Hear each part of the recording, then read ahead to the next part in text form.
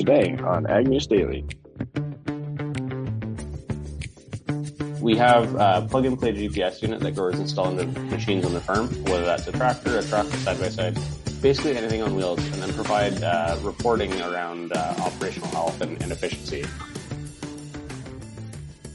Well, welcome to a Tuesday episode of the Ag News Daily Podcast. Today's episode is brought to you by Your Soy Checkoff. This is Tanner Winterhoff alongside Delaney Howell.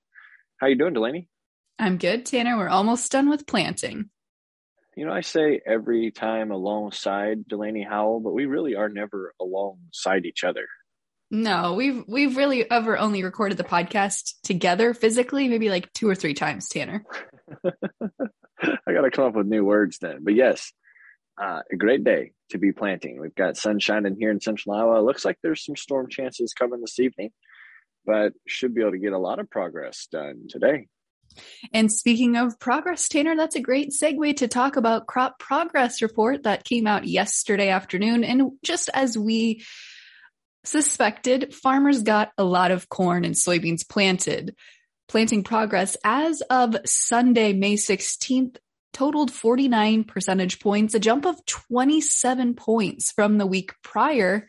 Still not where we are typically at for the 5-year average for the week of May 16th, which is usually around 67%. But notably, we saw a lot of ice states make some significant planting progress, Tanner. Iowa in particular jumped 43 percentage points week over week. Illinois was about 40 percentage points higher, et cetera, et cetera. But all in all, farmers got a lot of corn planted. On the soybean side of things, we are at 30% planted nationwide as of Sunday, up just 18 percentage points from the previous week, still down from the 5-year average, which we're typically at about a 39% planting progress by this time of year. So certainly pushing the envelope on pace, but not where we're at still for this time of year. So there's still the question mark of, does later planting impact yields?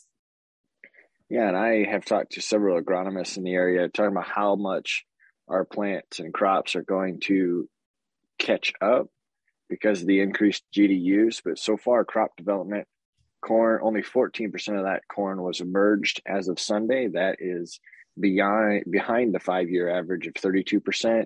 Same thing with soybeans, only 9% has emerged. That's behind the 12% 5-year average. But what also came out in that report was the conditions of pasture. So coming out of that, about half of the country's pasture and range conditions are listed as poor or very poor. And that's really bad news. This article here, written by Oklahoma State University's livestock marketing specialist, Daryl Peel, has stated that only twice before have we had conditions this bad. And last time was in May of 2021. So just a year ago, and the other was May of 2013. So the biggest impact for what we're seeing right now, Delaney, is we're coming off of a short moisture year in 2021, and it's hitting us hard again. So we are short on hay or reserve feedstuffs for these livestock herds.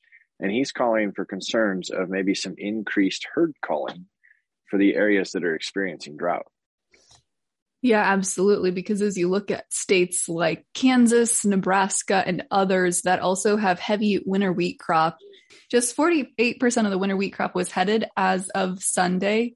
And other states are certainly seeing not necessarily improved conditions, Tanner. Right. Yeah. There are certainly pockets that are struggling in a big way. Certainly there are, Tanner, but I tell you what, this is a national piece of news that, to be honest, I don't watch a lot of national news, if I'm being real honest. I just usually think it's kind of filled with garbage, but happened to be somewhere the other day that had news on, and they were talking about the baby infant formula shortage, which has been apparently a large issue, or at least the media has made it out to be so.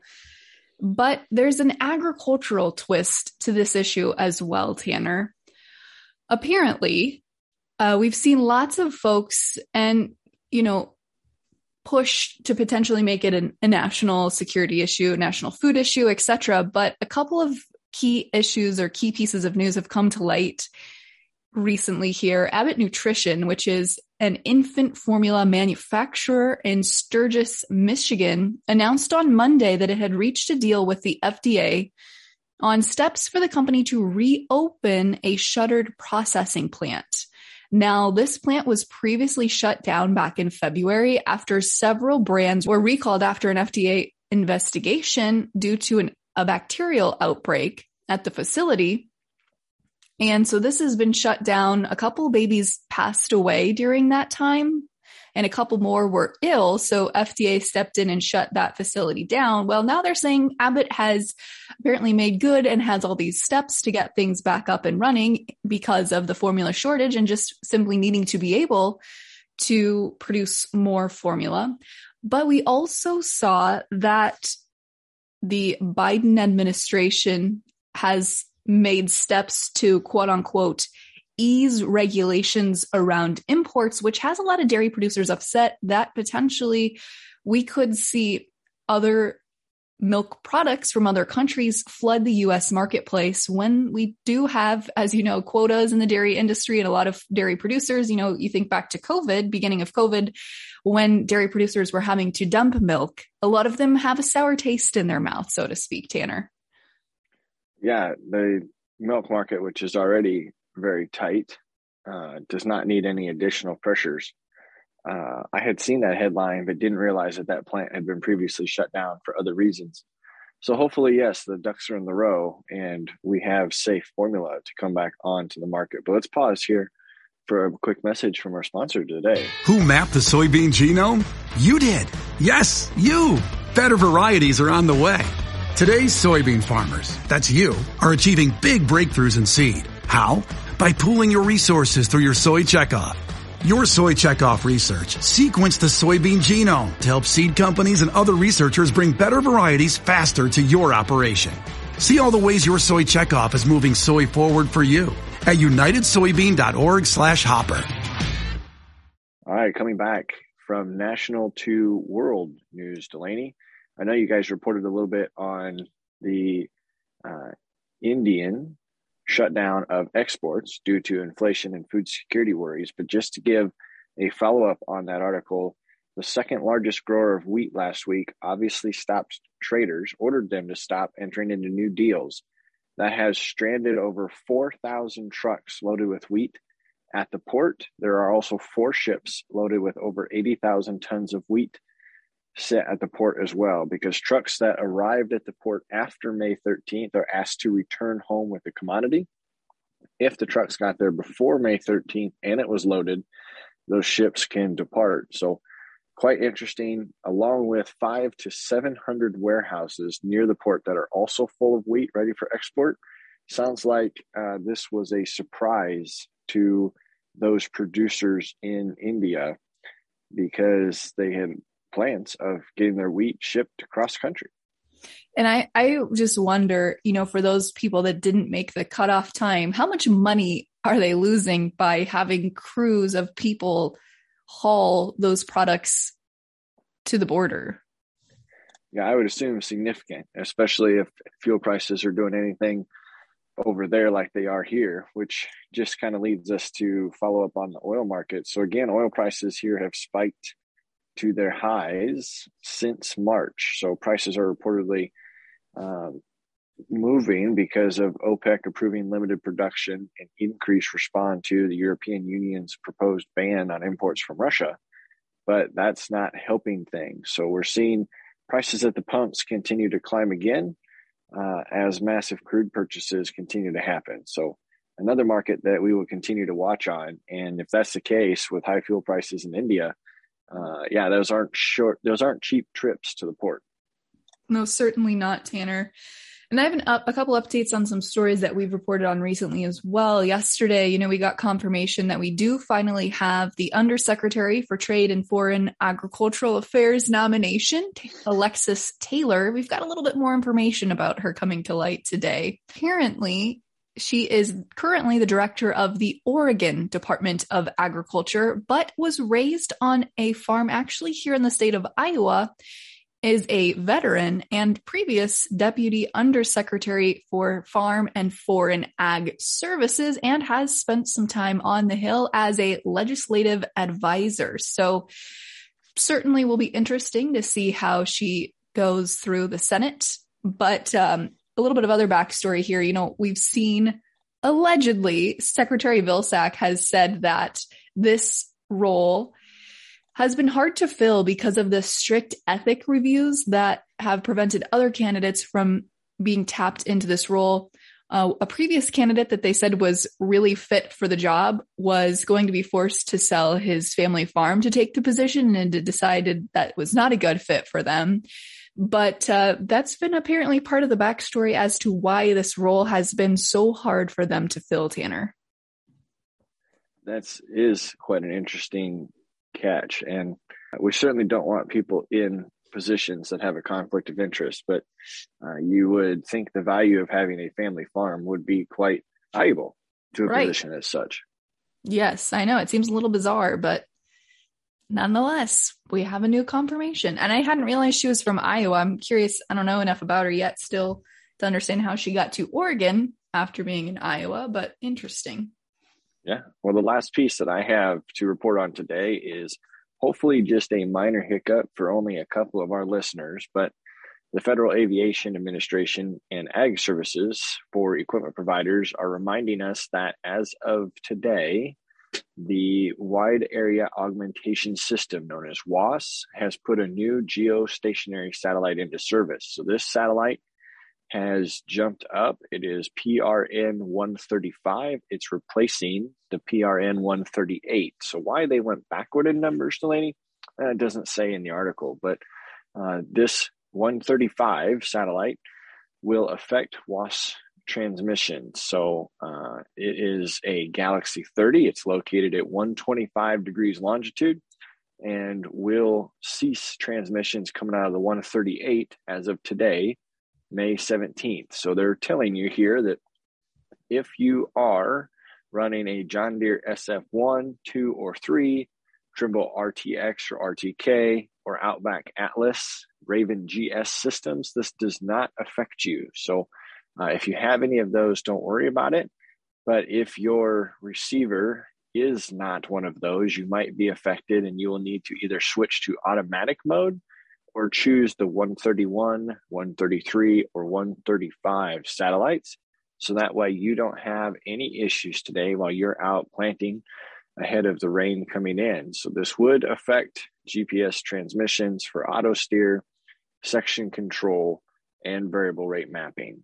Well, Tanner, I have one final quick update on a story I reported on last week about the meat packer executive order that was drafted within the Trump administration. I think I shared last week on the podcast that a lot of meat packing companies were involved, obviously, during the COVID shutdown, and about 269 meat workers out of more than 59,000 did die. But now we're starting to see more news coming out saying that while one, meat packers coerced the Trump administration into allowing them to continue to remain open, we're also seeing some news coming to light that's pointing the finger at meat packers, saying they did not follow the CDC and OSHA guidelines to conduct worker safety. And we're also seeing a subcommittee within the, I believe, Senate, pointing the finger saying that the subcommittee staff distorted the truth during the Trump administration about the challenge of producing food during the health emergency. They said the panel could have tried to learn what the industry did to stop the spread of COVID among meat workers, but instead the industry spent billions of dollars on protective equipment and coronavirus testing. At the same time, workers said the companies were slow to act or provide equipment such as face masks or even hand soap. So we're seeing a lot of finger pointing going on here. Ultimately, I don't know what the goal behind all of this is, if there is going to be some sort of legislation or allegations or charges.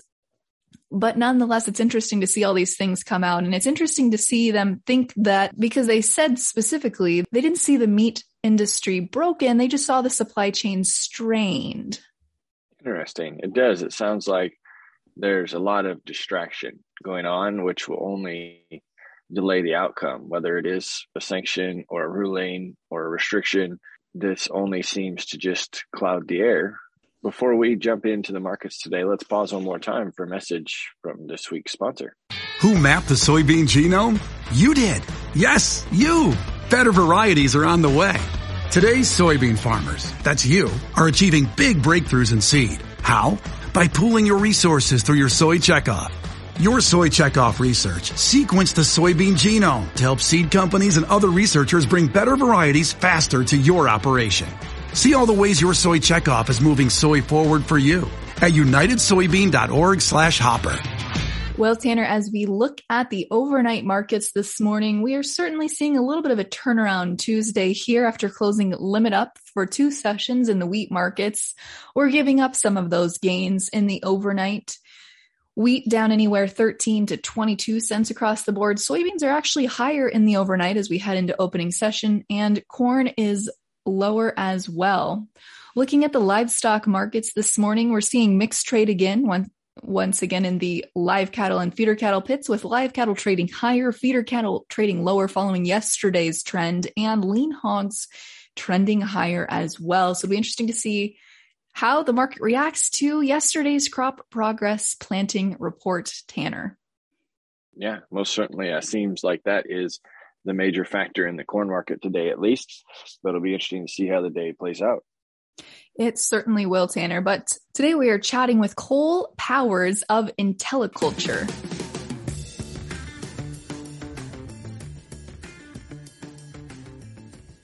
Well, hello, listeners. We're here with Cole Powers of IntelliCulture. He is the founder of that company, and we are excited to be speaking with you today, Cole. Welcome to the podcast. Yeah, thanks, Cassidy. Pleasure to be here. So just to give our listeners a little insight, tell us what IntelliCulture is and how you got involved with the company. Yeah, absolutely. I guess I'll start with kind of setting the stage about the company itself and what it is that we do. At the core of IntelliCulture really is we work to provide an equipment management software for growers. So we typically work with high value producers like vineyards, orchards, and tree nuts. And we have a plug and play GPS unit that growers install into machines on their farm, whether that's a tractor, a truck, a side-by-side, basically anything on wheels, and then provide reporting around operational health and efficiency.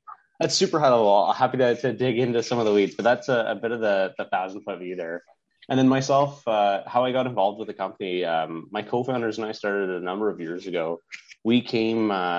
We grew up around agriculture and always had a big heart for the industry, but we were fortunate enough to get a lot of technical exposure and experience in the automotive side of things. So we worked together for a number of years in the automotive space, and eventually IntelliCulture was born because we wanted to bring that technology that we had been exposed to back into the industry that we cared so much about, which was agriculture. So you said plug and play. So this is a product that can work with all types of producers, no matter their equipment? Yeah, precisely. And that's been one of the big value drivers that we've seen with a lot of our growers is especially like if you're running a lot of older, smaller machines, we can plug in red, green, orange, even pickup trucks and ATVs. So I know you said that y'all mainly work with high value producers, but since it works with any type of equipment, would you say that this product is pretty universal to any kind of farmer that would like to use it? Yeah, certainly. And I mean, we certainly have producers in other, I guess, segments of the market as well. We've just found that a bit more of the traction has been in the high value space, but we do have some producers on the ag retail and sort of cash crop side as well that are leveraging technology. So to be specific about how this can benefit our listeners, so you're tracking the machine's performance and probably the operator's decision making, but where does the value add come to our listeners? Yeah, that's an awesome question, and I guess I'll walk you through a couple of case studies of decisions that have been made on the farm with the software. On the fleet management side, in particular, that what we call our shop view portal, that's really helping to digitize a lot of the maintenance planning on the farm and alleviate breakdowns during critical times of the year.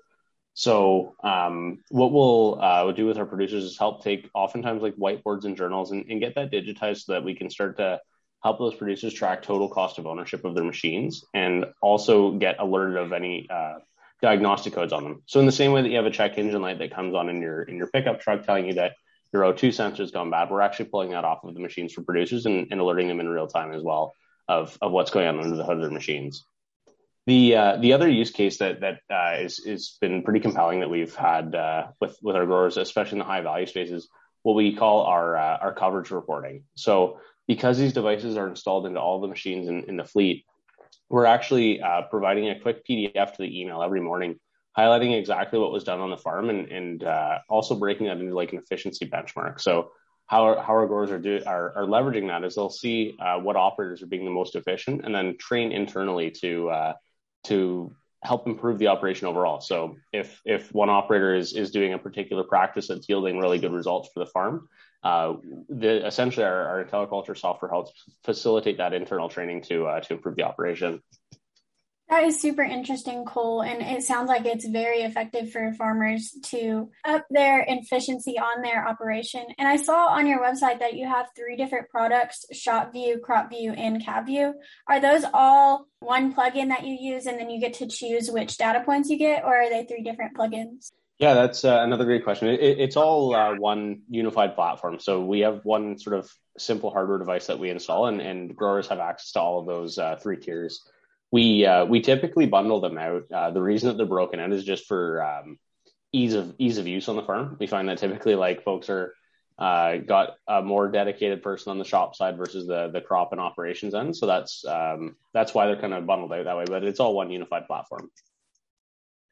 This is an interesting product and not the way I expected the conversation to go, which is the fun part about doing these Tech Tuesday interviews is I've got clients as an ag lender that are constantly looking for ways to incentivize good help, to maintain the quality of labor on their farm. And I could even see this tool being potentially used in a bonus structure. Just like you were saying, if you've got an operator that is clearly more productive than others or exceeds a benchmark, same thing with maybe a mechanic, and you can track how limited downtime was during a busy season, I could really see this being beneficial in a lot of different ways. Yeah, no, thanks for mentioning that, Tanner. It's certainly an area that, candidly, like it's not anything that we envisioned, but we've definitely seen some producers starting to trend towards that sort of like incentivizing structure as well. I was thinking the same thing, that it would be a great way if you have a really big operation to kind of give your producers and your workers incentives for being the most efficient or being the most effective in the field. So what does the future look like for IntelliCulture? Yeah, I mean, right now the immediate term is really just continuing to grow our name and working with producers to bring value to their operation. The long term, though, I guess where we're really looking is that robotics and automation is coming to a lot of these producers, and frankly, whether they like it or not, the market is just there's so much pressure out there right now, right? So really, where we want to position ourselves at IntelliCulture and where we see ourselves growing into is really helping to alleviate some of those tech transitions. So I guess the guiding principle here is if producers are able to leverage IntelliCulture to find value and ROI in their operation today and how they're managing their farm, we can help bridge that to managing robotics and automation on the farm as well, if and when that time comes. So that's what we're looking towards. And it's really just around task and operations alerting on the farm, I think is kind of the core lens that we are looking at it from. Very cool. Cole, if producers do want to be a part of that, are y'all only available in Canada or also in the U.S.? And if you're in both, how can producers reach out to you and get in touch with IntelliCulture? Yeah, we're definitely available in both. We've got a number of clients across U.S. and Canada and even some overseas. Easiest way to get in touch is you can land on our page at www.intelliculture.com and reach out through our website there. There's a book a demo site, and that links right into our team's calendars to get producers into the funnel and hopefully getting some tech on their farm to solve some problems. Hey, this is great. We appreciate you taking the time today, Cole, on our Tech Tuesday conversation. We look forward to kind of watching from afar to see how your company grows. Yeah, great. Thank you so much.